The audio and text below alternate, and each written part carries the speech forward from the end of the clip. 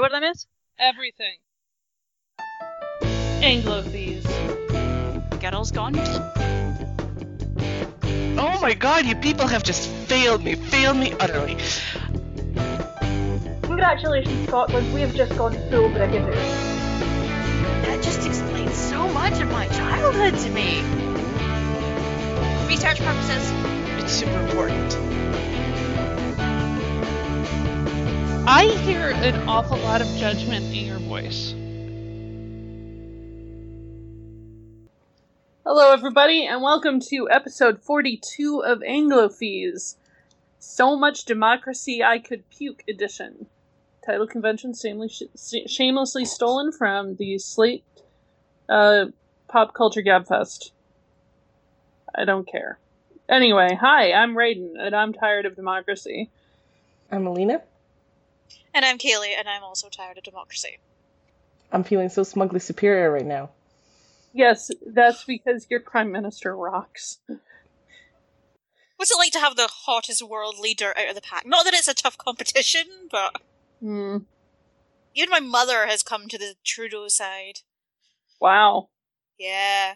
That picture of the pandas pushed her over. As somebody put it on Twitter, manic pixie dream prime minister. Oh god. That person's brilliant. I was actually kind of curious, because we're getting, from what I can see, quite a bit of local press about his state visit to the US. Is there press in the States about it? Of course there is. Obama left him on hockey. And the Obama girls went to the state dinner, and it's kind of adorable to have watched them growing up for the past 8 years. I saw a hilarious video of Obama trying and failing to pronounce Mississauga. It was pretty funny. Well, that sounds about right. This is what we want democracy to always be. Just Obama and Trudeau gently ribbing one another over hockey. And then the Obama girls geeking out over Ryan Reynolds. Right. With the occasional shot of Joe Biden feeling sad because Obama has a new boyfriend. I would like to point out that the White House pastry chef did not use Canadian maple syrup in the dessert, and I feel like this warrants an international incident. Okay, but, why would you go someplace just to eat the same thing that you're able to get at home all the time? Because you're the prime minister and you should be exercising your right all the time. For free maple syrup. Does that not come with the job? Well, of course it comes with the job. You can get it at home. Occasionally, it's nice to, experience another country's maple syrup. It's not an international incident. This is diplomacy. I'm sure that maple syrup was cleared by the State Department. I want that job. It is hilariously an actual episode of The West Wing. Yes. The proper usage of the correct maple syrup. Yes. Yeah. So, I am working on some local campaigns in the Boston area, which means that for the past 3 weeks, I've hit 10 or 15 local caucuses, which are not the same thing as the presidential primary caucuses. These are the local Democratic ward committees getting together and deciding who's going to be their delegate to the state Democratic convention in June. What we're going to be doing at the state convention, I don't know. Because the only one I've been to was one where we had to settle on the people who were going to be on the primary ballot for governor and attorney general and a few other things. And this is not the right year for that, so I don't know what we're going to be doing at the state convention. I'm sorry, I can feel my eyes crossing. Like, as much as I think the Canadian system is flawed, the American system is incomprehensible. It is incomprehensible, and you know who we can, thank for this, right? Somehow I think the answer is Alexander Hamilton. Yes! No, federalism is terrible. Federalism is just a pain in the ass. Is there any actual democracy buried anywhere in there? In theory? Sure. Because here's the thing, is that this is all party-based, and what the parties have to do is not that related to democracy as such. So they can set their own rules for how you decide who delegates are. So the presidential primary process is completely different from the state's primaries for who's going to be on the final ballot in the general election for like state representative or congressperson or U.S. senator or state senator. But the presidential primary process is terrible, and this is why there's so much fucking democracy. It's because it just drags on forever, and it makes me think that going back to the bad old days of a couple of guys in smoke-filled rooms deciding, okay, well, who are we going to choose to be our presidential candidate this year? FDR seems pretty good. Let's go with that. Well, they didn't always make terrible decisions, right? That's a great slogan. The decisions weren't always terrible. Well, look what happens when you let the people get involved. Awful, That's true. Awful things. But, I mean, I guess the final point is it's not so much as you're letting the people are not so much involved as they get to have the illusion of involvement. Right. Under the current system. Yeah. And, I mean, it still all goes to, like, who has access to the vote. One of the things that has certainly hurt Bernie Sanders in some of the earlier races is that the younger people who are his voting base may not really understand the rules, no matter how many times we tried to explain it to them on Tumblr. God knows, lots of people tried. On Tumblr, oh, that's disaster from the start. I mean, we tried to explain it to them on many levels. Tumblr was where I saw a lot of it. Just saying, look, this is how you register to vote. This is your deadline to register to vote. This is how you find out your polling place. This is how you find out the rules for the primary. Here's how this works. If you want Bernie to be your president, you have to do X, Y, and Z. And just posting about how much you really like him on Twitter isn't going to do it. Mm-hmm. Is any of this taught in schools? Because, for example, here in Canada, my school didn't have any kind of the high school civic. I mean, I guess you could take civics as a class probably, but if you didn't, it wasn't mandatory. And I honestly am starting to feel like there needs to be a lot more practical, this is how the world works type of stuff that has to happen in high school before you let the kids graduate. I know that when I was in high school, civics was a class that you could test out of, and I did, so I don't actually know what was covered in civics. The test to get out of it was super easy. And I strongly suspect that civics as a thing is not really taught so much now. Mm-hmm. And that's certainly part of the problem. Is, like, yes, we all get angry about superdelegates every 48 years. And, like, we had this exact same, oh my god, superdelegates are destroying the process argument with Hillary and Obama in 2008. And those of us who remember that argument are just tired. Because we know how it ends. We just, like, cut to the chase. Like, whatever. It feels like there's a lot of 2008 in this race, but just with way more fascism. Yes. Like, we can just call Donald Trump a fascist, right? Because there's so many people skipping around calling him that. There are literal Nazi salutes going on at his rallies. The man is a fascist. The man is, he's a total fascist. Yes. And I will, like, the first time I really paid attention to what was happening with primaries was 2008. And I didn't really delve into exactly how the whole system worked as a whole until Mark was watching The West Wing, and I was doing my explain some shit stuff for each episode, because I knew that a lot of Mark's readers were either Americans but young and hadn't been quite educated in how the political process works, or they weren't American and had no idea. Mm-hmm. So for any of our foreign listeners who is looking at all this bullshit and going, why do you keep voting like every week? Would you like to know? I'm going to tell you. So the United States has two major parties. the Democrats and the Republicans. They're both awful in their own ways, but I think certainly in the past 8 years or so, the Republicans have gotten way worse than they were.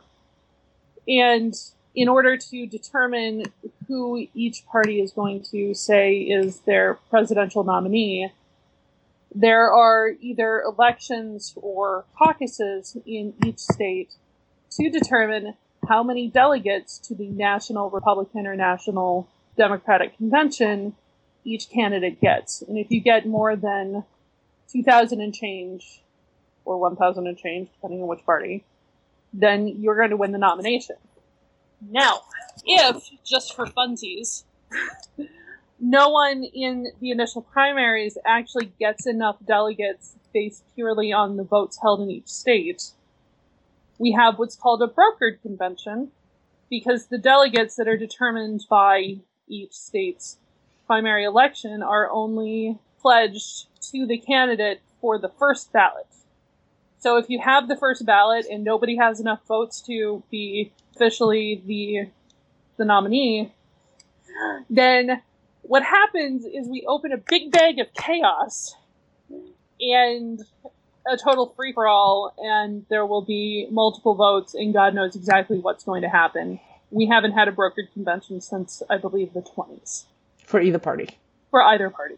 There have been some that were close, but that is kind of where we are at the moment, and at this point, I am saying, dear Santa, all I want for an early Christmas present is a brokered Republican convention. Please, Santa, I've been so good. For those of our listeners who have seen The West Wing, the brokered convention is what happened during, season 6, right? Yeah, the very end of season 6. The Democratic one, okay. Yeah, so there was a lot of horse trading and, if you give your delegates to this candidate, then you'll get these political favors. And it's usually a sign that there is no sort of party unity. I mean, which we can already see is pretty much true, certainly on the Republican side, but it's also pretty true on the Democratic side at this point. Yeah, so my country's going to hell in a handbasket. Yeah, it's really hard to enjoy the implosion of the Republican Party when Donald Trump might do very well out of it. Yeah. Otherwise, this would be the stuff that I would be dying to read about in the next John Halperin Game Change book. Mm-hmm. I would have that thing on pre-order already. Yeah. The problem is when the U.S. goes to hell in a handbasket, it kind of takes the rest of it with it. Yes. Yes. And we can't afford to go further down to hell in a handbasket in the UK. We're about to get a vote in June as to whether or not we want to stay in the European Union. Oh, God. David Cameron, our Conservative Prime Minister, is ostensibly for staying in the European Union, but his frenemy Boris Johnson, who is both an MP and Mayor of London but doesn't do either of those jobs because he's a power-hungry, narcissistic fuckwit, has decided that his conscience cannot allow him to support staying in the EU, which means that he sees it as more politically advantageous to be supporting what they're calling the Brexit, which makes it sound like cereal, but that's another matter entirely. The Brexit? The British exit from the EU. Brexit. No. I'm sorry. You can't leave the EU. Certainly not if you're going to call it that. Oh my God. Yeah, I'm not happy about these either. But what about second Brexit? Womp womp. Richard Ayoade is already referred to it as brunch on the way out of the door. So yeah, the issue is the big politically contentious issue right now in Europe is the refugee crisis, which I refuse to call the migrant crisis. People are fleeing Syria because their lives are on the line. It has nothing to do with them wanting to come to UK to claim benefits, which is what some horrible racist people think. Mm-hmm. But this has obviously seen the rise of the right in Europe, particularly in places like France, where Marine Le Pen's basically fascist party is rising through the ranks because all of their policies are, let's blame the slightly dark people for it. So people have got this idea that if we leave the European Union, it will stop immigration. It won't. No, obviously. it won't. I mean, it's one of those ideas that just if you criminalize something, that doesn't mean it will go away, But, so that's the main problem with this debate right now. And for a lot of people, all they know about the European Union is all those loony laws we get from Brussels. And it's like, yeah, those loony laws are the European Convention of Human Rights, freedom of trade, freedom of movement, immigration. All of you old people who retired to Spain suddenly complaining about there being too many immigrants in Britain. Ha ha ha. Issues of childcare, paid maternity leave, union rights. All of this is tied up in the European Union. Fisheries, which is a big deal in Scotland. Oil, another big deal in Scotland.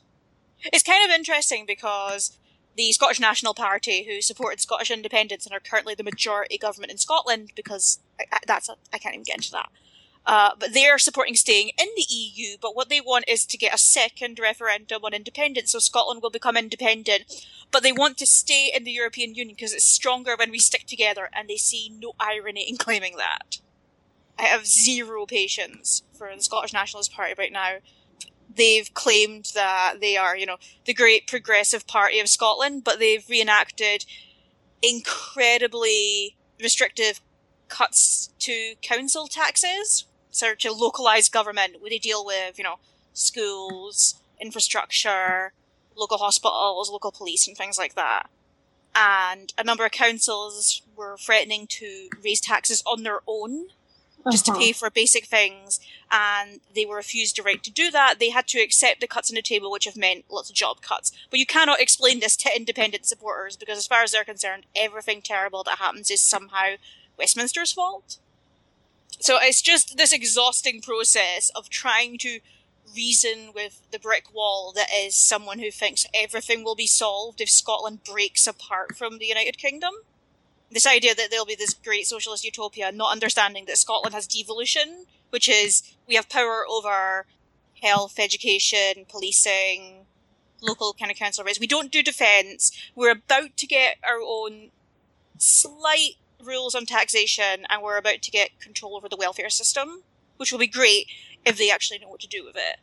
But people act like that's not a thing. They think that this is all run by Westminster, and this is why Scotland's struggling so much. It's like, no, Scotland's deficit is double what the rest of the UK is, and that's ours. That's nothing to do with David Cameron. So that's a really hard thing to combat, and I'm also just really tired of racist rhetoric surrounding the British exit. I'm not calling it that name. Because so much of it just seems to be, I want the immigrants out, and it's like, for fuck's sake, is that all you can think about? Are you so heartless and callous that you can blame everything on a group of people who are fleeing a war-torn country and risking their lives by crossing the fucking Mediterranean in a dinghy? So yeah, Europe is joining America in the hell in a handbasket, but our handbasket is slightly smaller. And it won't be as classy as Trump's, because he's a real classy guy. Yeah. So this is why we're all really excited about Justin Trudeau, because it's nice to have a very small version of a political utopia for once. We just climbed out of our handbasket. Right. Like, Stephen Harper has delivered us, and now we're trekking back. Right. And that gives me a little bit of hope for the rest of us. Maybe. I don't know.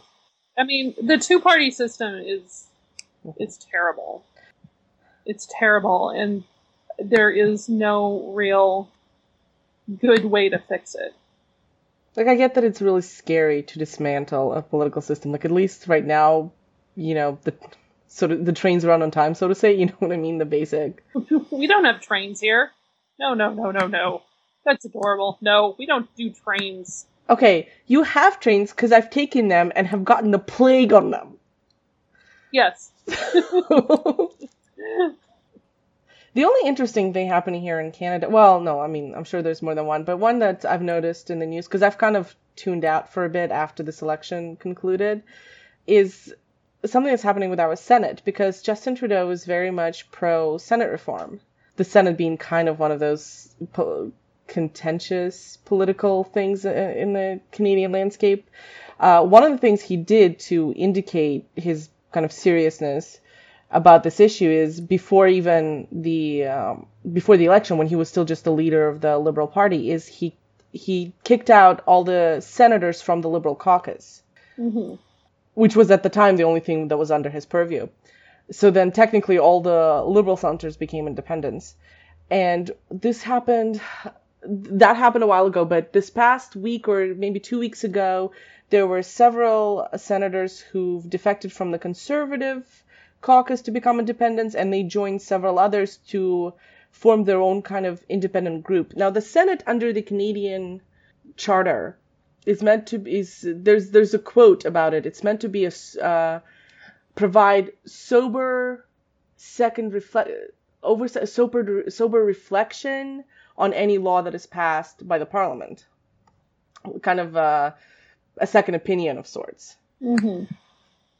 So there are many ways that our politicians and pundits and constitutional scholars are, debating on how do you approach that. Like, is the Senate necessary? I think, despite it not being an elected body, it is currently appointed by the Prime Minister. A lot of people still agree that yes, it can't help to have that check and balance. It's just that right now it's kind of the Prime Minister just appoints it as political favor and they vote through whatever laws he approves of. So how do you get back to that sober reflection, the second opinion nature of it? And I think divorcing it from the major political parties is a step in the right direction. Mm-hmm. Take it out of the caucus. I think Trudeau, when he was still running as part of his platform, said he wants to eventually get to a point where there is a nonpartisan commission that will appoint senators as opposed to it being a prime minister appointment. Mm-hmm. And then they won't be beholden. And it looks like we are kind of moving towards that, and the senators themselves are moving towards that. This is especially because there's been recently several very high-profile scandals when it comes to spending, Mm-hmm. Senate spending and oversight. So they've definitely kind of fallen out of favor, and there's an era of it's gotten out of hand, so a lot of political cleaning up is needed. So that's on a Canadian political front. That's where some of the interesting things are happening right now. Yay! It's a lot more low key. Right. Well, we're sort of taking all of the political hot air for everybody. I know I say this all the time, but I just cannot for the life of me wrap my head around this 2-year monstrosity of a process. Like, how does anybody have the stamina? I mean, no one does. I mean, this is one of the reasons that nothing gets done in Congress is because if you're a representative, you have to be reelected every 2 years, which means you have to spend a lot of time raising money and running for reelection. Mm-hmm.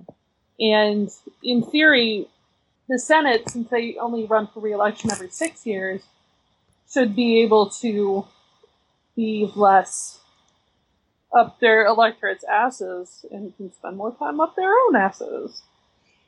But it's still like so bogged down in party identity politics that God forbid you have a thought about doing something against the plan that the party gives you. Like, appointing a new Supreme Court justice.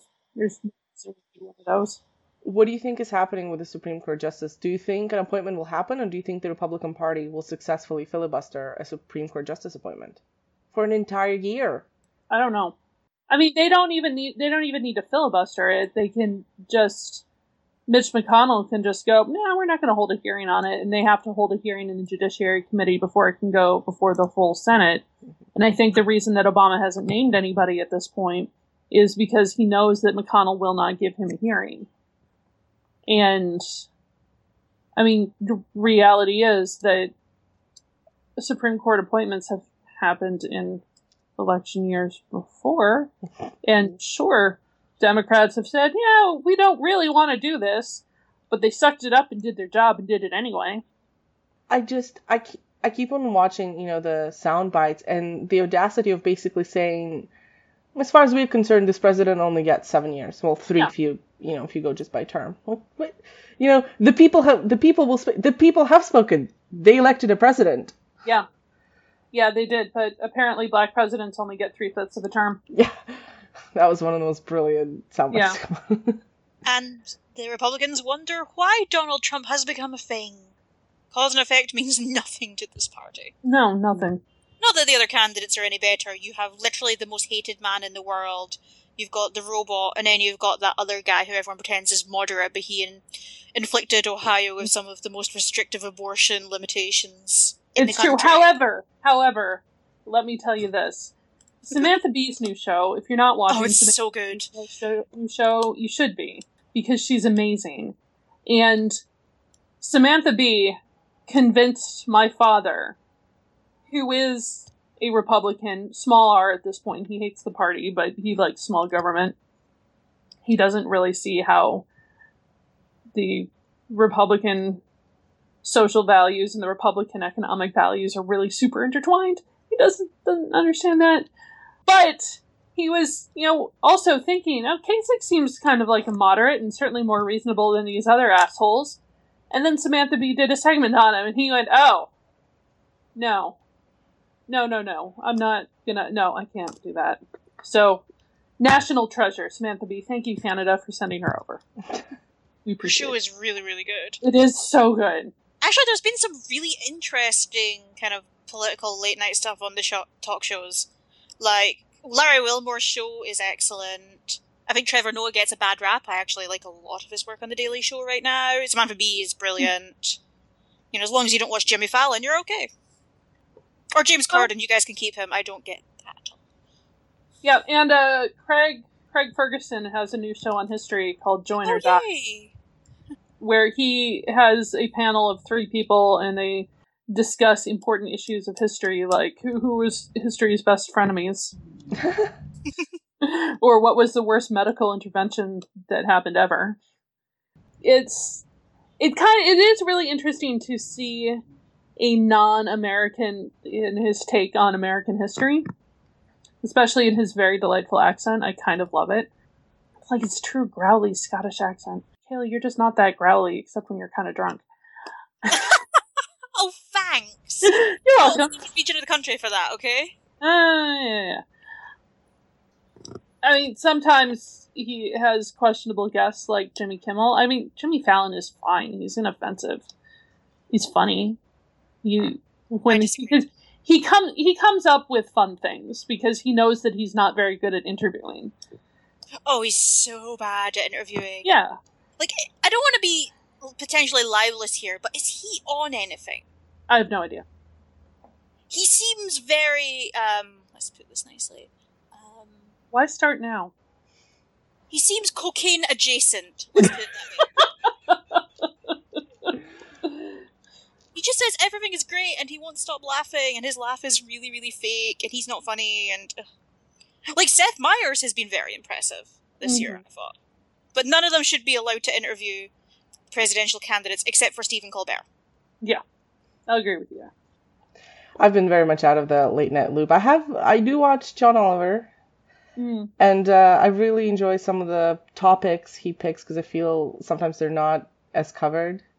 Like when he did things on the American territories, things like that. So I did enjoy when John Oliver was on pre-Canadian election and he was mocking Stephen Harper. It's like, so his band has a shitty pun. It's a shitty French pun. And it's a shitty French pun about how he's the Prime Minister. I'm sad that we keep sending all of our cool people over to America. And then we had to take Piers Morgan back. Yeah, I'm not sorry about that. Did you have to take Simon Cowell back, or is he still in America? He's kind of bi-coastal. So yeah, it's kind of both our problems. Yeah, so there's been so much democracy. My roommate, who's a poli-sci major, is like, we've got too much democracy. It needs to stop. It's a little sad that democracy as a concept has existed. I mean, when did the Greeks invent it? Yeah. Thousands of years, and we've yet to figure out a very functional system. For example, as superior as I can feel when I look, at the American and go, oh, look at that mess down south. Meanwhile, here in Canada, for example, the Green Party and Bloc Québécois got the same amount of votes in the past election, and yet one of those parties has, 10 or 12 seats and the other has 1. So I'm not going to pretend like this system isn't broken in its own unique way either. Yeah, I mean, problems with the two-party system aside, at least we can say, well, you have a clear majority. Kind of. I mean, the Electoral College is a mess. Except even in your case, once, not even in the primary, once you're in the actual general election, you can end up with a president who lost the popular vote and yet won the electoral vote. That is Right. That is a mathematical possibility, right? That is a mathematical possibility. It's happened twice? Twice, I think. Generally, and we can look at our House and Senate and go, you have a clear majority. Mhm. And if that's a actual majority of how people feel, that depends on how gerrymandered your districts are. And I think John Oliver did a good segment on gerrymander. I think it was him who did it about a year ago. And how, like, there's this one guy in North Carolina who has a district that is, like, so jaggedy and not even, like, this is an obvious district, but this is clearly where lines were drawn in order to get a Republican majority for this seat. It's generally the Republicans who get away with the gerrymandering. It's good times. Funny that, eh? Mm.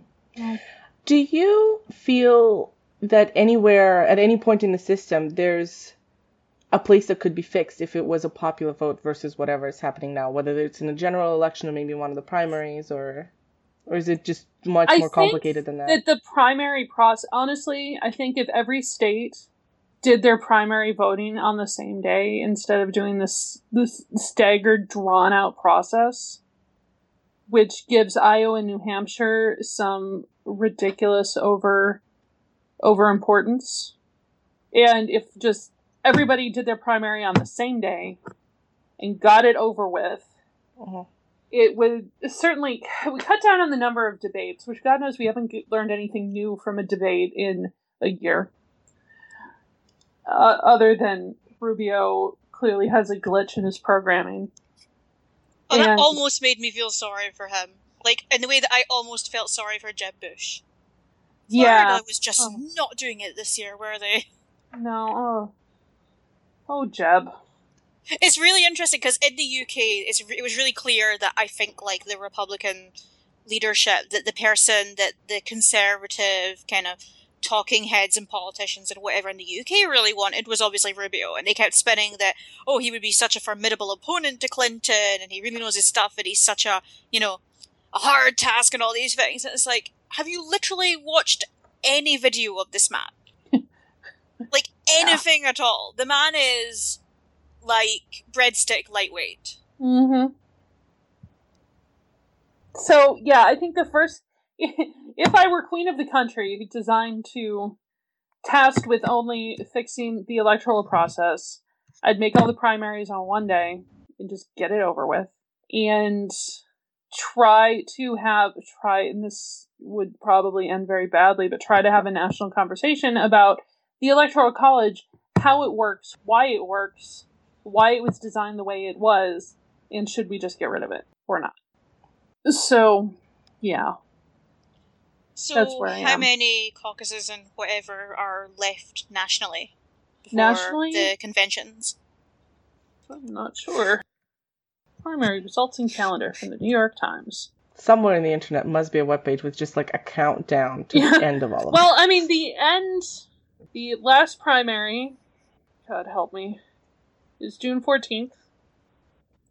Ouch! Oh my god. Yeah, there's March 10th. Is that today? No. It's March 12th today. No, it's the 12th. I tell me there's 3 more months of just the primaries for you. Has oh my Florida, god. Illinois, Missouri, the Northern Mariana Islands Republican Caucus, North Carolina, and Ohio. Then there's March 22nd with Arizona, Idaho Democratic, and Utah. March 26th has Alaska, Hawaii, and Washington, all for the Democrats. Because you don't have to do these on the same day for each party. Of course not. April 5th is Wisconsin, and Wyoming, New York, Connecticut, Delaware, Maryland, Pennsylvania, Rhode Island are all in April. Indiana, Guam, Nebraska, West Virginia, Kentucky, Oregon, Washington, the Virgin Islands, Puerto Rico, a handful in May, and California, Montana, New Jersey, New Mexico, North Dakota, South Dakota, and DC, and Puerto Rico are all in June. And then the national conventions are in July. And we'll see if we're all alive still then. I don't know, we might not be. I don't know. So would it be really boring of me to ask, should Hillary Clinton get the nomination, and let's be honest, it's pretty much an inevitability at this point that she will, who do you think is going to be her VP? Because I know who the favourite is, but that feels like it's such a predictable choice to say it now that it probably won't be the case. Yeah, I don't know. I don't know. I really don't. I gave up trying to predict VP picks a long time ago. I mean, Biden will stay in if she wants him to. But that's fine. Oh, that would be nice. Yeah. Can he just, stay in the White House anyway? Just give him his own thing? Yeah, just be like, and this is Biden. He hangs out. Throw him a cookie every once in a while. It makes him happy. Ted Cruz and Joe Biden are like the opposite ends of a spectrum of political likability. I continue to be absolutely obsessed with how much everyone hates Ted Cruz. Mm-hmm. When we have quotes coming out of the Senate where well, if he was murdered on the Senate floor and the senators were the jury, nobody would get convicted. There's this amazing campaign video that's him surrounded by his family, and they do this close-up on his dad, and his dad looks like he's suffering from PTSD from having created Ted Cruz. But he is also the Zodiac Killer, so I understand that. Yeah, definitely. Definitely. If you're unfamiliar with the greatest story of why everyone hates Ted Cruz, look up Craig Marin, the screenwriter, who was Ted Cruz's roommate in, I think, was it Harvard or Yale, or whatever he went to, the one that he brags about, Craig Mazin. And basically, everyone hated Ted Cruz so much that Craig Mazin got invited to all the cool parties out of pity for having to share a room with Ted Cruz. And to this day, Craig Mazin talks about how much he hates Ted Cruz. Yep. There's a quote where he says something along the lines of, "Even if I shared 100% of my political beliefs with Ted Cruz, it would only make me hate him 1% less." Yeah. But there are all these just amazing stories about him being a total dick. And to the point where even George W. Bush hates him. Yeah. So, that's a level of hate, man. Yeah. But it should put to death all of those ridiculous sexist claims that Hillary Clinton isn't likable enough to be commander-in-chief. Oh, it should. Because this fucker's doing okay. It should put those to rest. Not gonna. Yeah. Because, sexism and hypocrisy. Yep. So I have a bit of a round table for us. I thought we could talk a little bit about what strategic voting means in our respective political systems. Okay. Because, and it might be similar for me and Kaylee, but I think very different in America, because in America, my understanding is it would have to be, possibly registering to vote in a primary, which is a party you don't actually support, whereas, okay. So, okay, let's start with the most pertinent and interesting one. So what would strategic voting entail in America? Strategic voting in America is when you have there's a primary and you're looking at the party that you aren't a member of or don't like and thinking, who would I rather see in the general election? Who do I think is most beatable? And you vote for that person. And some states, and because this is all state-based, and states get to make their own rules, and state parties get to make their own rules for how voting in primaries works, it always depends on what state you're in, if this is something you can do. In Massachusetts, if you are not officially registered as a Democrat or a Republican when you go to vote for the primary, you get to pick which ballot you want. So if you're generally a progressive person and would normally vote or want a Democrat in office, then you would pick the Republican ballot and go, which of these fuckers do I think can actually beat Trump? And which of these fuckers do I think that my preferred candidate or a Democrat in general could beat in the general? And you vote for that person. Is there a particular person this year that is that choice, or is it just such a thin field? I don't know. Massachusetts primary was on March 1st. We voted in Super Tuesday.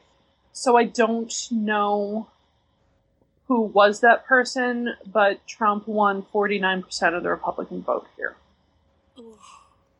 Yes. There are a lot of racist assholes in Massachusetts. I mean, people think that it's a, blue utopia, and it's not, because progressivism means something very different depending on what kind of Democrat you're looking at.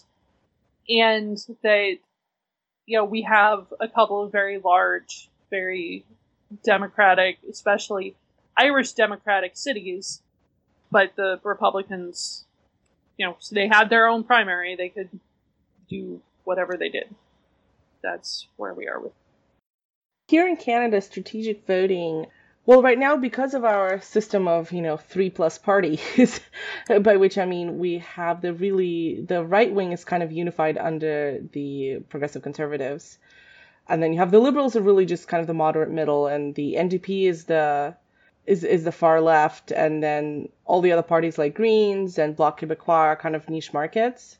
So you're always looking at one of the main three as in the running to be the actual prime minister, which isn't what you're voting for anyway, because you're just voting for the MP in your riding. So the strategy for the past 15, 20 years of Canadian politics, ever since the right-leaning parties unified into Progressive Conservatives, has been, do you think that the left is splitting the vote too much? And if you feel like, if you're a left-leaning voter and you are worried about all these left-leaning parties splitting the vote, you might pick one party and say, like, in this riding, only the Liberals can beat the Conservatives, or in this riding, only the NDP can beat the Conservatives. And then, even though you might be actually more aligned with the Greens, you'll still vote for that one party. And that's where the strategy comes in. And in fact, during this last election, they had like a tech analyst on the broadcasting during the election night. He was saying how Google searches for strategic voting, they always skyrocket around election nights, but they particularly did this time because people were so desperate to vote out Harper. Maybe Harper can be roommates with Ted Cruz. There's a man that was also strongly disliked. There was a man with a serious charisma deficit. I know. I believe the party tried to convince him to step down his leadership so that somebody else could run as leader.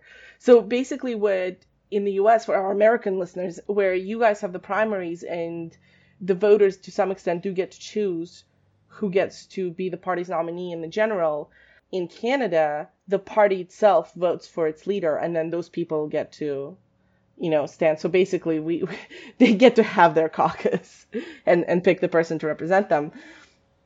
So, but, they couldn't, I don't know that there was really the process to, quote unquote, oust Harper as party leader, nor am I convinced that they necessarily thought it was drastic enough to warrant it, even if they did have a process. But certainly I think there must have been at least some number of parties which just knew that he was not gonna. Maybe they were hoping for another minority if they could pull it out, but obviously that didn't. The Liberal victory was called very early on in the night. I mean, the country was desperate to get rid of him. Were the Liberals kind of the inevitable winners out of that then, or did the NDP in any way have a chance? And this is just kind of my personal opinion, and I know I'll give our listeners a disclaimer that I'm not quite a politically active person, so just kind of my general overview of the news coverage and, what the pundits were saying, so take that, with that caveat. But I would say that after Jack Layton died, the NDP lost a lot of its ground. This party during Jack Layton's tenure was a cult of personality.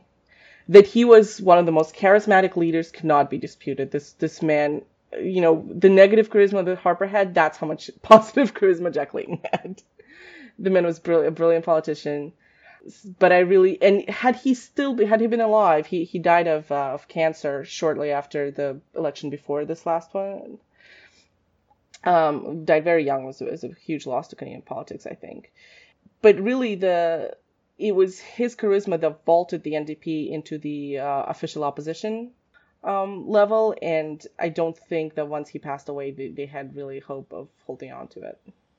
But I'm really curious how this compares to strategic voting in either UK or Scotland, whichever one you think is more interesting. Oh man.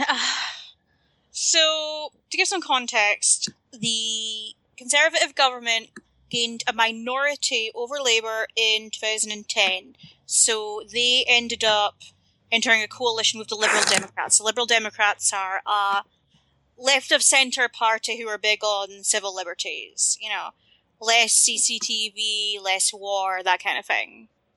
And under Tony Blair, Labour had gone more to the centre in order to win over those swing votes who would usually go Tory. And it worked. They were in power for 13 years. And they may not have got that with a more left candidate, although it remains to be seen, because in the 80s, a group of Labour MPs split off and started the Social Democratic Party, which ended up leading to a massive vote split in the 80s, which led to Thatcher getting in again. Mm-hmm. A lot of those SDP members they went Lib Dem or independent eventually, because that didn't work out too well for them. So David Cameron gets his government with Nick Clegg. Nick Clegg and the Liberal Democrats end up making way more sacrifices than the Tories do in the name of compromise. They, after many, many years of saying they would never vote for tuition fee rises, immediately voted to treble tuition fees in England and Wales. So instead of it costing up to £3,000 a year to go to university, it can now cost up to £9,000 a year to go to university. They started to dismantle the national healthcare system, the NHS in the UK.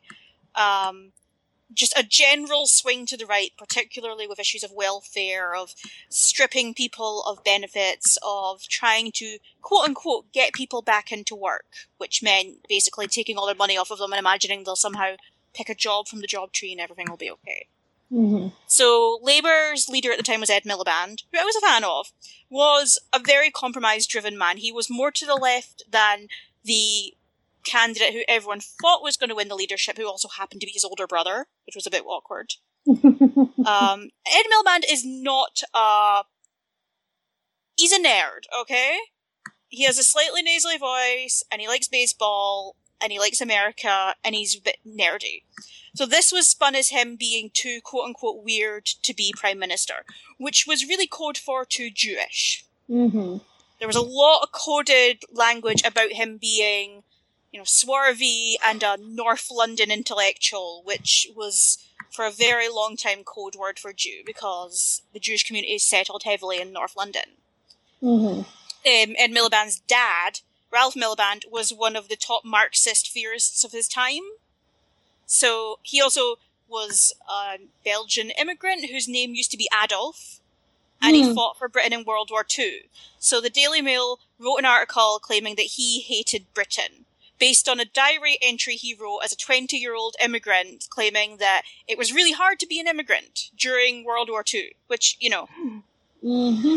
you do not need to be a historian to know that. The newspaper that wrote that article was the Daily Mail, whose previous owner, Count Rothmere, was friends with Goebbels and wrote headlines entitled "Hurrah for the Black Shirts." So, pot fucking fascist kettle. Mm-hmm.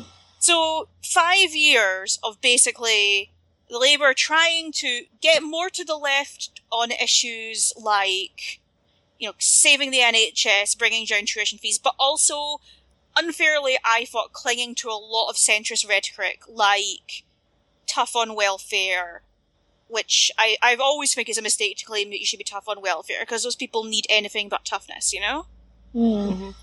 And up to the election, it was looking good. The polls were neck and neck, so the thought was, it's going to be... one of them's going to get a minority government, and then you're going to have to see who's going to hustle for the coalition. And the thought was, Labour are going to have to hustle with the Scottish National Party for a coalition, because they were projected to take every seat in Scotland, all 56 of them, and they ended up taking 53, which is still terrifying.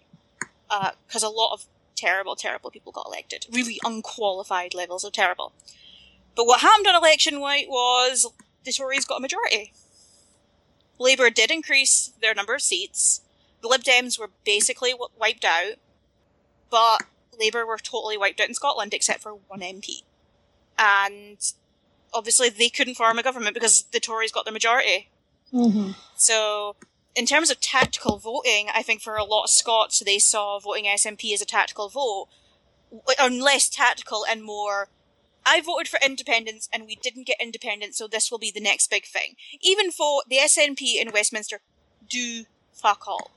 They mostly scream and rant. They don't tend to really vote much on policy. The only times they really grandstand on policy are policies that don't affect Scotland. They recently voted against changing the laws for when you could open up businesses on Sunday. The Tories wanted to extend it, and they voted against it. Keep in mind, in Scotland, it's a totally different system, and you can have 24-hour shops in Scotland. So they actually voted against something they'd already brought in power in Scotland. They did it solely for political grandstanding. They also did a similar thing when the Tories wanted to repeal the fox hunting ban, and they said, well, we're going to vote against this repeal, and then they painted themselves as really big heroes on this. Keep in mind, the law wouldn't apply in Scotland, and in Scotland you can actually, in certain circumstances, do fox hunting. So they've done nothing to fix that law here, but they were going to grandstand in London because it makes them look like big progressive heroes.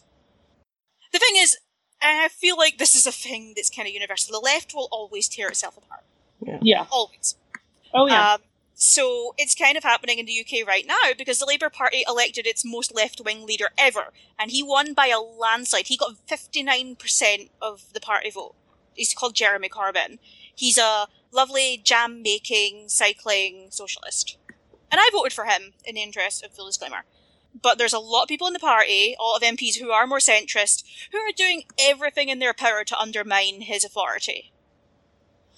And because for them, it doesn't make sense that literally hundreds of thousands of people would want to vote for a guy who thinks, you know, maybe we shouldn't have intervention as our main foreign policy, and maybe we shouldn't strip disabled people of £30 a week. So that they're only being paid, I think the number right now is £72 a week, which is, you know, completely below the poverty line. Like, very basic leftist policies. I don't agree with him in everything. I think he is a little too inexperienced in a lot of areas.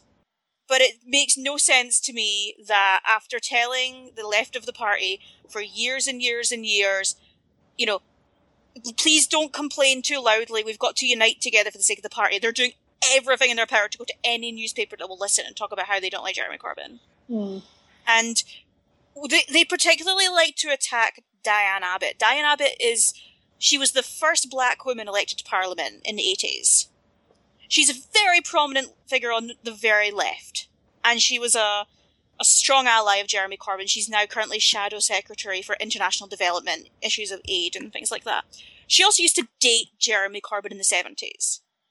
So the racist, misogynistic bullshit that she has to face from people in her own party, from women in her own party, white women, is astounding to me. And it's one of the reasons I'm so pissed off with a lot of the white feminism that goes on in UK politics. Because, like, you don't give a shit about women unless it's, you know, yourself. This is narcissism. This is not feminism. Mm-hmm. So, the sad thing is, I don't think Jeremy Corbyn's going to last. I think he will, at some point, drop out. And then there will be another election for leader. And it will probably go to one of the more prominent centre-left women of the party, which will probably be Yvette Cooper, who was Shadow Home Secretary and is also Ed Balls' wife. Ed Balls. He's not an MP anymore. I believe he's a visiting professor at Harvard, so he's on your side of the fence now. He was also on I should go say hi. Hi, Stan. Love your Twitter feed. He was also on the Sport Relief Bake Off episode, so find out if you can. So it is sad, because, like, I don't want to underplay the real power of having women in positions of power and authority. It's an important thing because we've never had that level of gender parity, and it's going to take us a long time to get that. But I take particular umbrage to the almost blackmail attitude that if you're a woman, you need to vote for another woman because that will fix everything. Right. Because we already had Margaret Thatcher as Prime Minister, and that fucked up a lot of things for a lot of women. And I don't see all those women cheering for, like, Carly Fiorina, you know? So I feel like if you're going to place that kind of identity politics on your in your ethos, and you're perfectly entitled to do that. I totally understand why you would want to do that, but at least be consistent. Because we also have a Scottish, our First Minister in Scotland is a woman, her name's Nicola Sturgeon, but she's SNP. My mother hates her. Like, as far as my mother is concerned, she's going to destroy Scotland. So yeah, I don't know if any of that really tied together to what the original point was. So yeah, hell in a handbasket, and the Tories suck, and I don't like the SNP, and Canada's looking really good right now. Speaking of mothers, you want to know what I found out a couple of weeks ago? What? My mom voted for Bush. Wait, which one? W. Once or twice? Twice. Ooh. My sister ratted her out, and I immediately texted my mom to say, "What the hell, Mother? You're the one who taught me how to be a Democrat." And also, remember when you discovered that your own mother voted for Goldwater because, quote, well, that's who my dad would have voted for? How do you think I feel? And she's like, no, I didn't want you to miss that feeling. Which is a terrible reason, and probably not the real one. Mm-hmm. But she is now feeling the burn, and I kind of want to get her some, cream for that. Who did he come up? Was his campaign the one that came up with that slogan, or was that something that organically came from the base? I have no idea. It really needs to be idea. rethought. I have no idea, but somebody in his campaign did come up with, and this is racist and horrible, Mississippi burning for the Mississippi primary. Yeah, that happened. Christ. That happened. Oh, that's bad. I generally really, really like Bernie Sanders. I've liked him for a long time because I used to watch a lot of MSNBC when I had insomnia in university. And he was a regular guest on that. So I watched a lot of MSNBC and CNN when I was in university because I had insomnia and I needed something that was vaguely stimulating but didn't require me to do anything.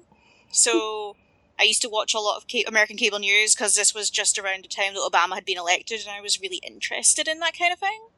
There was a period in my life where I could tell you every senator in the US Senate in about 2008, which is the kind of dull that I am. Yeah, I remember watching a Bernie Sanders film for one time in the background. Something else. I generally kind of like his ideas, and boy, it would be really nice to get universal health care and student loan debt forgiveness and stuff like that. And I'm not saying that just because I have multiple hundreds of thousands of dollars in student debt, but I do. I just don't think that he has the desire or skills for compromise and coalition building that the U.S. presidency requires. He has a pretty solid voting record and reputation in the Senate for getting bills passed and working with both Republicans and Democrats. I wish he played up more of that, because so much of what he's doing is this thing that I hate in politics, which is, I'm the anti-establishment candidate. It's you're a fucking politician, you are the establishment. At least own that. Because one of the candidates for Labour leadership last year was a guy called Andy Burnham, who is a really qualified guy. He's basically been in politics since he left university. And he was playing up this whole, I'm not part of the Westminster bubble, I'm just a typical northern lad. And it's you have literally done nothing with your life but politics. Right. Just own that. Just own it. It should be it should be a really big deal that Hillary Clinton is very, very qualified to do that job. Yeah. I would argue that in many ways Bernie Sanders is also very, very qualified to do that job, but he's trying to play this idea that he is basically just Larry David. Yeah. Which is really funny, but, I yearn for the day where we can get women who are as fabulously disheveled in politics. Mm-hmm. It's kind of this political cycle's, oh, I'm just an average Joe. When Rob Ford up here for Toronto Mayor or George W. Bush down in America ran as I'm your average Joe. No, you're a millionaire. Yeah. You were born very, very rich. Your political dynasty. I mean, nothing makes me sadder than Jeb's campaign. I didn't want Jeb as president. God, no. But his campaign was just so, It's not 1988 anymore, dude. What are you doing? The thing was as well, his campaign, its launch was so precisely managed. So much of it was about the Latino focus, because his wife is Mexican, his children are Latino, and that's a base that they need to get. And you see in that launch the way that he is trying to bring the focus to that. The next thing you see, Donald Trump's going, well, all Mexicans are rapists, and he starts winning. How do you, fight against it? And I don't think Jeb Bush, or Jeb, as we should say, with the exclamation mark. Jeb! Really? Jeb! I don't think he Jeb. had the fight in him. All I could think of every time I saw him was that picture of him smugly sitting next to his mother, and then I could hear Principal Skinner in my head. I'm not governor of the line, mother, and you never will be.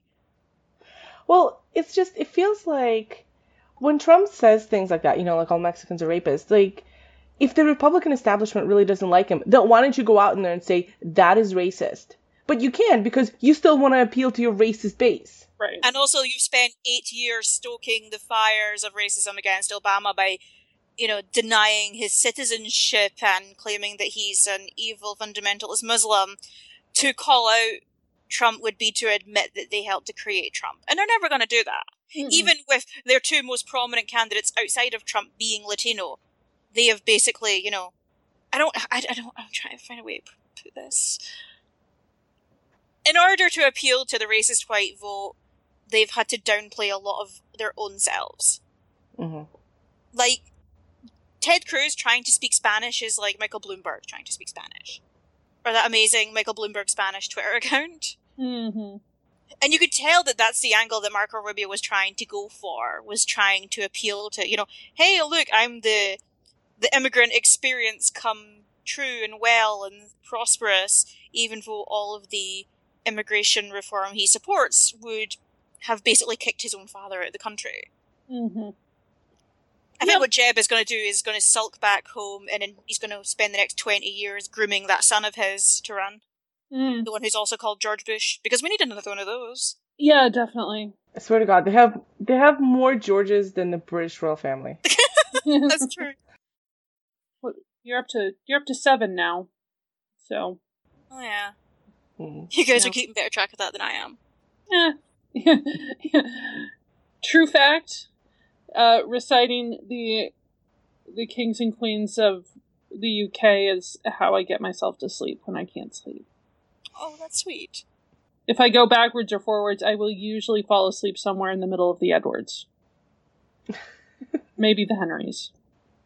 But I can do it backwards and forwards. I love you.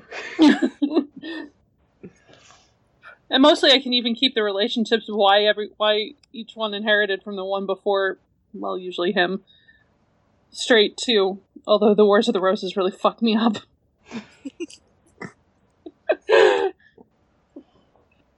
And I will say one of the things that I don't know if enjoyed is necessarily the right word about this election season, but I get to have really great excuses to watch more political documentaries and read more political books. Mm-hmm. So if you visit bibliodays.com, you will see a list I compiled of American politics-themed contemporary romances, including the Emma Barry series, which is really sweet. Because all flirting should be done over the Democrats' relationship to the unions. And I also get to watch, like, The War Room and Street Fight and all that stuff again. The War Room is great. That film has aged so well, although it is weird to see James Carville with hair. Just on the sides, not too much. I haven't watched any of this yet, but CNN is doing a series on contentious, hot mess presidential elections called Race to the White House that's produced and narrated by Kevin Spacey. Please tell me he's doing it with his Frank Underwood voice. I can't answer that because, as I said, I haven't seen any of it. Oh. Yes. But also, I've watched all of season 1 of Madam Secretary, which is really good. That's interesting. It kind of fell off the radar a little bit. Yeah, but it's really good. You should watch it. Since you brought up Kevin Spacey and Frank Underwood, like, honest question. If you could have Frank Underwood as your president over any of the current field from either party, would you? Well, I mean, if he's constantly turning to the camera and telling us exactly what he's thinking, I mean, sure, why not? Yeah, I'd be for that. I mean, Robin Wright as First Lady would be pretty cool. No. If you haven't had a chance, there are some really interesting political documentaries out there that are really worth your time. As I mentioned, The War Room is kind of the king of them. It's about the Clinton campaign in 1992 and how it was basically run by George Stephanopoulos and James Carville, and the way that they utilised the growing 24-hour news cycle, particular kind of buzz phrases. Obviously, it's the economy, stupid is the big one. It's a really fascinating insight into the nitty-gritty of a bunch of dudes sitting around phones and televisions running democracy. Mm. There's also a really wonderful documentary called Street Fight, which is about the mayoral election in Newark between Sharp James and Cory Booker, who is now the junior senator from New Jersey, I believe. Yep. That has some really fascinating insights into the way that race plays a part in politics, particularly in African American communities. Mm-hmm. The way that Cory Booker was attacked for not being black enough. Mm-hmm. The way that Sharp James's campaign was running a very dirty campaign and tearing down a lot of his posters, intimidating the filmmakers, intimidating a lot of his supporters and things like that. That's a really fascinating insight as well. What else is there? I watch a bunch of these, so I should be able to name more of them. There's a really interesting, 30-minute documentary on the New York Times about Christine Quinn's run for New York mayor, Mm-hmm. which is fascinating just to see her begin to just totally crumble as it becomes apparent she's not going to win. And there's just these looks that she's giving the cameras as she realizes, why the hell did I let these people film me? I don't think it's a perfect piece of work. I think it glosses over a lot of the reasons why people didn't vote for her. And it spends a lot of time focusing on this one group of people called the Anyone But Quinn campaign, whose main reasons for voting against her are she doesn't like animal rights very much. Just wow, you really skewed priorities here. Yeah. And also, I haven't seen it yet, but it is coming out soon. It's Wiener, which is a documentary about Anthony Weiner's run for New York mayor. And also his wiener. And also Carlos Danger. Danger! Sorry, John Oliver wasn't here to do it, so I did. Yes, I did the dance. I haven't seen it. I've been told it's really fascinating. It's an insight into one man's particular ego, but also the relationship that he has with Huma Abedin, who's his wife, a very prominent aide to Hillary Clinton, and what it's like to be an exceptionally ambitious political couple who keeps stumbling because one of them cannot keep it in his pants. Man, I used to like Anthony Weiner when he was a congressman. I hate when Breitbart is right about something. Yeah, if you want any political documentary recommendations, hit me up. I've got tons. And read Game Change, which is most of it. I feel like is probably just scurrilous bitching from sacked aides. But once you get to all of the stuff about the McCain campaign bringing Sarah Palin on board, that is some class cringe comedy right there. Which is fun to watch in hindsight, obviously. I imagine it wasn't as fun at the time. They also made a really cool HBO movie out of that where Julianne Moore plays Sarah Palin and is really, really scarily good. There's a sequel as well called Double Down, which is about the re-election campaign of Obama versus Mitt Romney, but I haven't read that one because I just don't find Mitt Romney very interesting. Yeah, that's okay. No one does. Except for Mitt Romney, clearly. I don't think even Mitt Romney actually thinks Mitt Romney is that interesting. I'll forever remember there was a Saturday Night Live sketch where it was Shepard Smith from Fox News was talking to Mitt Romney and they cut to his sons and they were all dressed the same and they all went, hello. And he went, oh, my thanks to Stephen King for creating that pair. Mm. I'm just looking at my shelves now, all of my politics books. Assassination Vacation by Sarah Vowell is really wonderful. It's basically Sarah Vowell's geeky trip to places of significance to the first three presidents who were assassinated. Hmm. This is what happens when a woman who really, really likes weird history gets paid to explore it. So it opens with her going to a production of Stephen Sondheim's Assassins and getting really excited and trying to explain to people why she really likes presidential assassinations and people just walking away from her. So I really recommend that one.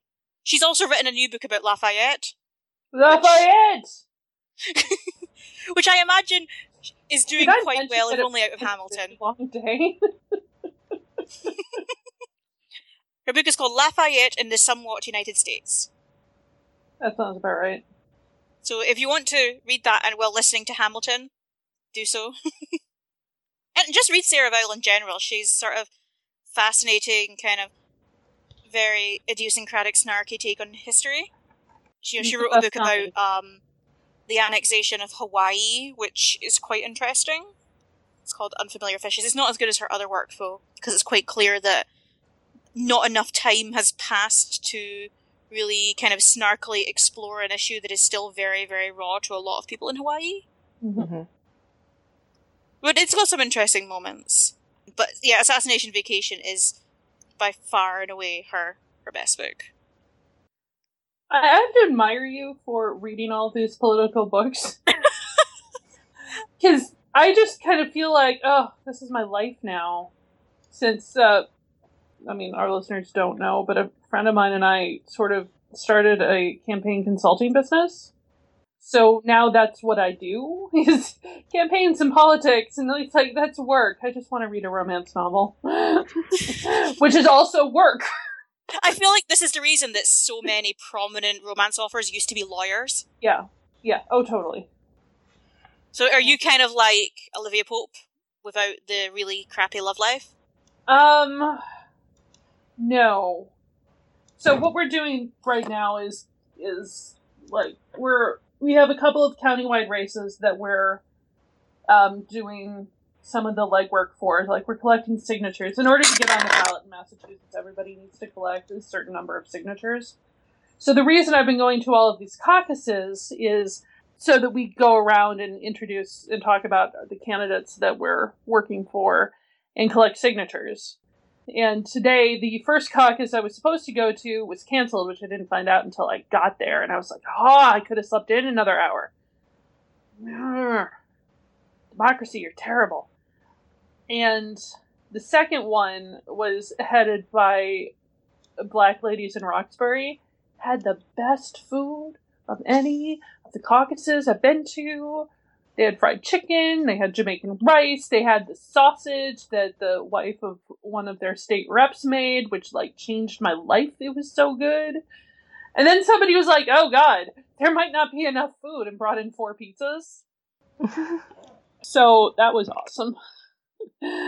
And then once we get everybody on the ballot, then there will be the general campaign stuff of going to meetings and doing field operations and stuff like that.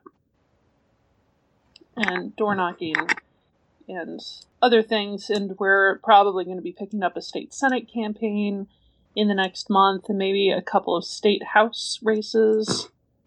So, democracy is my life now, and there's so much of it. So much. I feel like I need to take your quiz of which West Wing character are you? Are you Toby at this point in your life, or still more of a Josh? I'm more of a Josh, I think. I think I'm more of a Josh.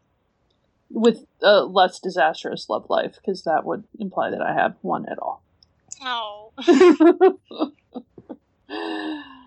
So, that's what I do now. I mean, lots of it is fun. Some of it is less fun. Yay! Yeah, it's much more fun. Well, I don't know if fun's the right word, but reading it from a safe distance 3,000 miles away. Yeah. I mean, I genuinely find all of this stuff so fascinating. I don't know if it's just because it's not a process that, well, it does affect me because American politics will affect everyone's life in a way, but there's something about that process that I don't have to be directly involved in. Yeah, and I mean, it's fun working on local races because they're somewhat less contentious, a little bit more entertainingly petty. Oh, they can be. Like, it feels like the stakes are lower, even though the stakes are actually, reasonably high, because it's the local politics that is what affects your life on a more day-to-day basis. Uh-huh. Am I making any sense? I can't even tell anymore. No, I think you're making sense. It's one of those things where I think people have this idea that there's something kind of inherently enigmatic and glamorous about politics, when really the stuff that directly affects you is like, how often are my bins going to get taken out? Why are you not taking my bins out? Why are the streets really dirty? Why is there dog shit all over the garden? Who's going to do something about this? Why is there lead in the water? Is there lead in the water? Whose job is it to keep lead out of the water? I don't know. Well, I do know. I will say, if you want my favorite book on politics to read, it's Nixon Land. It is like 800 pages long, but that book is thrilling. It is basically, in order to learn about the man, you have to learn about the entire kind of era and culture and history that made the man. So it is this fascinating kind of history of America in, the 60s, when Nixon rises up, through flower power to the the anti-Vietnam War movement. There's a touch of the Mansons in there, and the kind of rise of that particular conservatism that led Nixon to become, head of state. It is so fascinating. He's written a new book as well called The Invisible Bridge, which is about the Reagan years, but I haven't read that yet. They're very big books, and I have lots of time now, I guess I could read them. Mm-hmm. He's also written a book about Barry Goldwater, but I haven't read that either. Who my grandmother voted for, because her dad would have. The thing is, I genuinely don't know how my parents vote. Like, I know they voted no to independence. Mm-hmm. Because they were vocal about that. But they've always told me never talk about your politics, but I have a Labour Party membership, so I do talk about my politics. But I know she doesn't like the SNP, and I know she doesn't like Tory, so realistically, I think she might vote Labour. I don't know.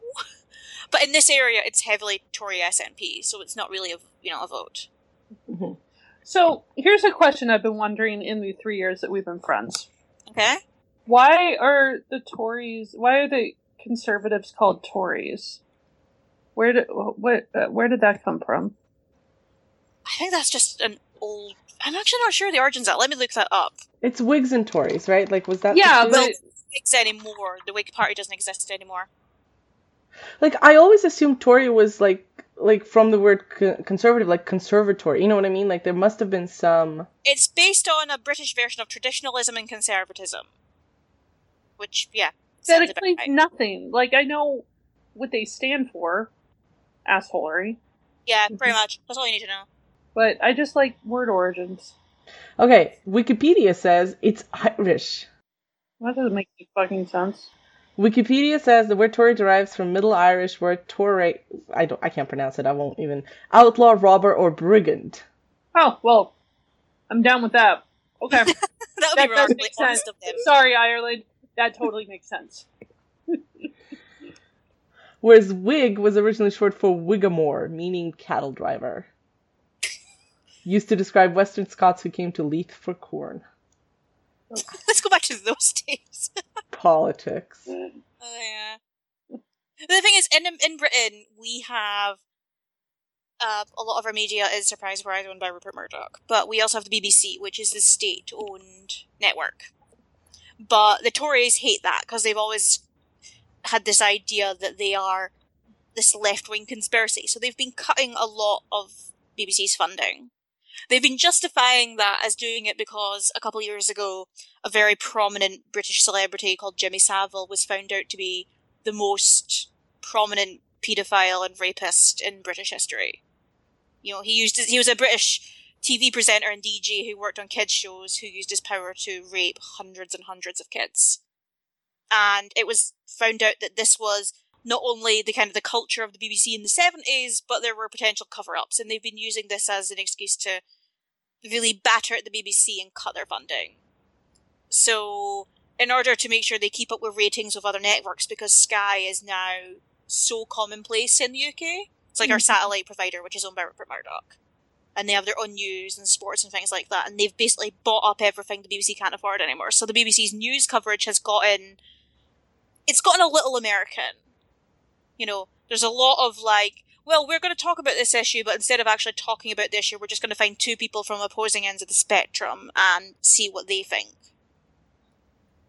And it's hard to watch. That's a terrible import. I'm sorry.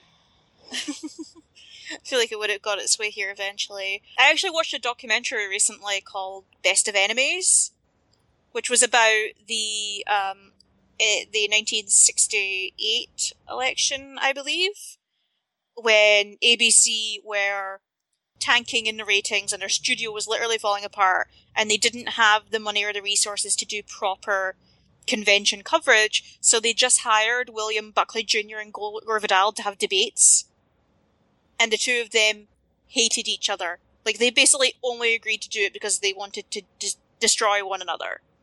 And this got massive ratings and really kind of led to the rise of the reactionary kind of news coverage.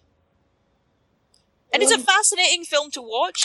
It is quite entertaining to watch these two people just tear lumps out of each other. But there's a moment where Buckley calls Gore Vidal queer. And you can see the look on Gore Vidal's face where he's just like, fucking jackpot. And it haunts William Buckley for the rest of his life, apparently. So I think it's on Netflix if you ever want to watch it. It's really interesting, but it's very, very reminiscent of what basically every news channel is like now. It's interesting to see the origins of that. Well, I think we've solved democracy. That's, to quote Homer Simpson, democracy doesn't work. Nope. To be fair, neither does anything else. To quote Malcolm Tucker, it's a fucking omni-shambles. I can't believe I got through this whole thing and didn't mention the thick of it. Watch the thick of it. It is basically to British politics what Spinal Tap was to rock music. Or if you're American, just watch Veep, because it's made by the same people. Oh, really? I didn't know that. That makes a lot of sense. So someday, after I've had a chance to watch, all of House of Cards, we'll do a show on political dramas. Oh, I'm so ready for that. But it is not this day. This is just political drama. And you've got a year of it left. My condolences. Yeah. Well, we've got a year of it left, and then... I mean, look, people are going to start positioning themselves for the 2020 race as soon as the nominations for the 2016 race have been decided. Because that's the world we live in now. So I guess we'll have this topic again in 2020. Because Anglophies will totally still be here for this. Yes. Stay tuned for our live recording from our underground bunker. Right. Either that, or we're going to pool all of our money and go buy an island and just live there. Any islands free in Canada? Probably. We have many of them. You two are welcome in Canada. I will be in the airport with Tim Hortons coffee, meeting all of my American friends who will be refugees this time, maybe refugees this time, next year, if things go wrong. I'm sorry, I know this joke probably doesn't seem particularly funny at this point. No, it's still funny. It's still funny. It's just immigration is such a hot mess right now. Justin is fixing it. Don't worry, Justin is fixing it. I have She's going to save us all. Been studying in UK for her PhD, and she sort of put her studies on hold until she can get the level of permanent residency that gets her home fees. And they keep changing the rules on her. Yeah, the UK immigration system is not too great right now either. Yeah. And she's like, I really can't afford to just sort of be hanging out, because she can't work, obviously. Mm-hmm. But I can't afford to just hang out, waiting until now it's 2019 before she can start her PhD program. That she's seriously considering going and starting a program in Oslo, because she could sort of afford that. There's some nice stuff in Norway. Yeah, she doesn't want to leave the life that she's built for herself in the UK behind. Is True. kind of the main thing that's stopping her from doing that right now. So it's frustrating for everyone. On the course, I bright do- side, we do have a great display of European democracy coming up soon. Eurovision! Yay! I have to work it in there somewhere. Good job. Good job. Good job. I still have my great-grandfather's naturalization papers for his Canadian citizenship, so maybe I can leverage that into something. All for the Liberal Party of your services? Sure.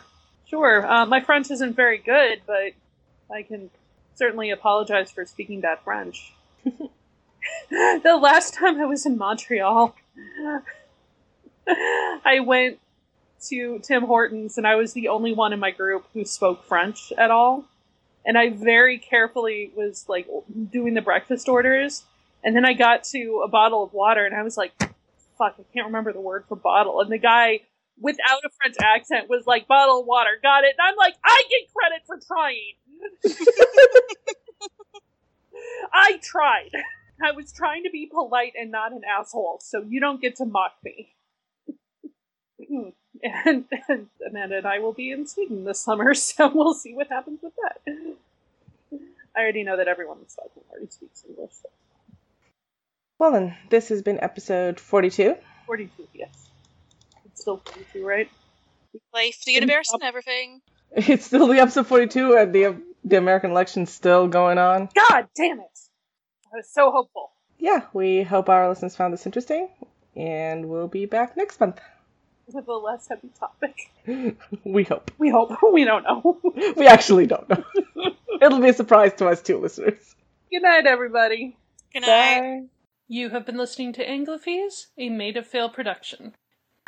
16 presidential primary bullshit.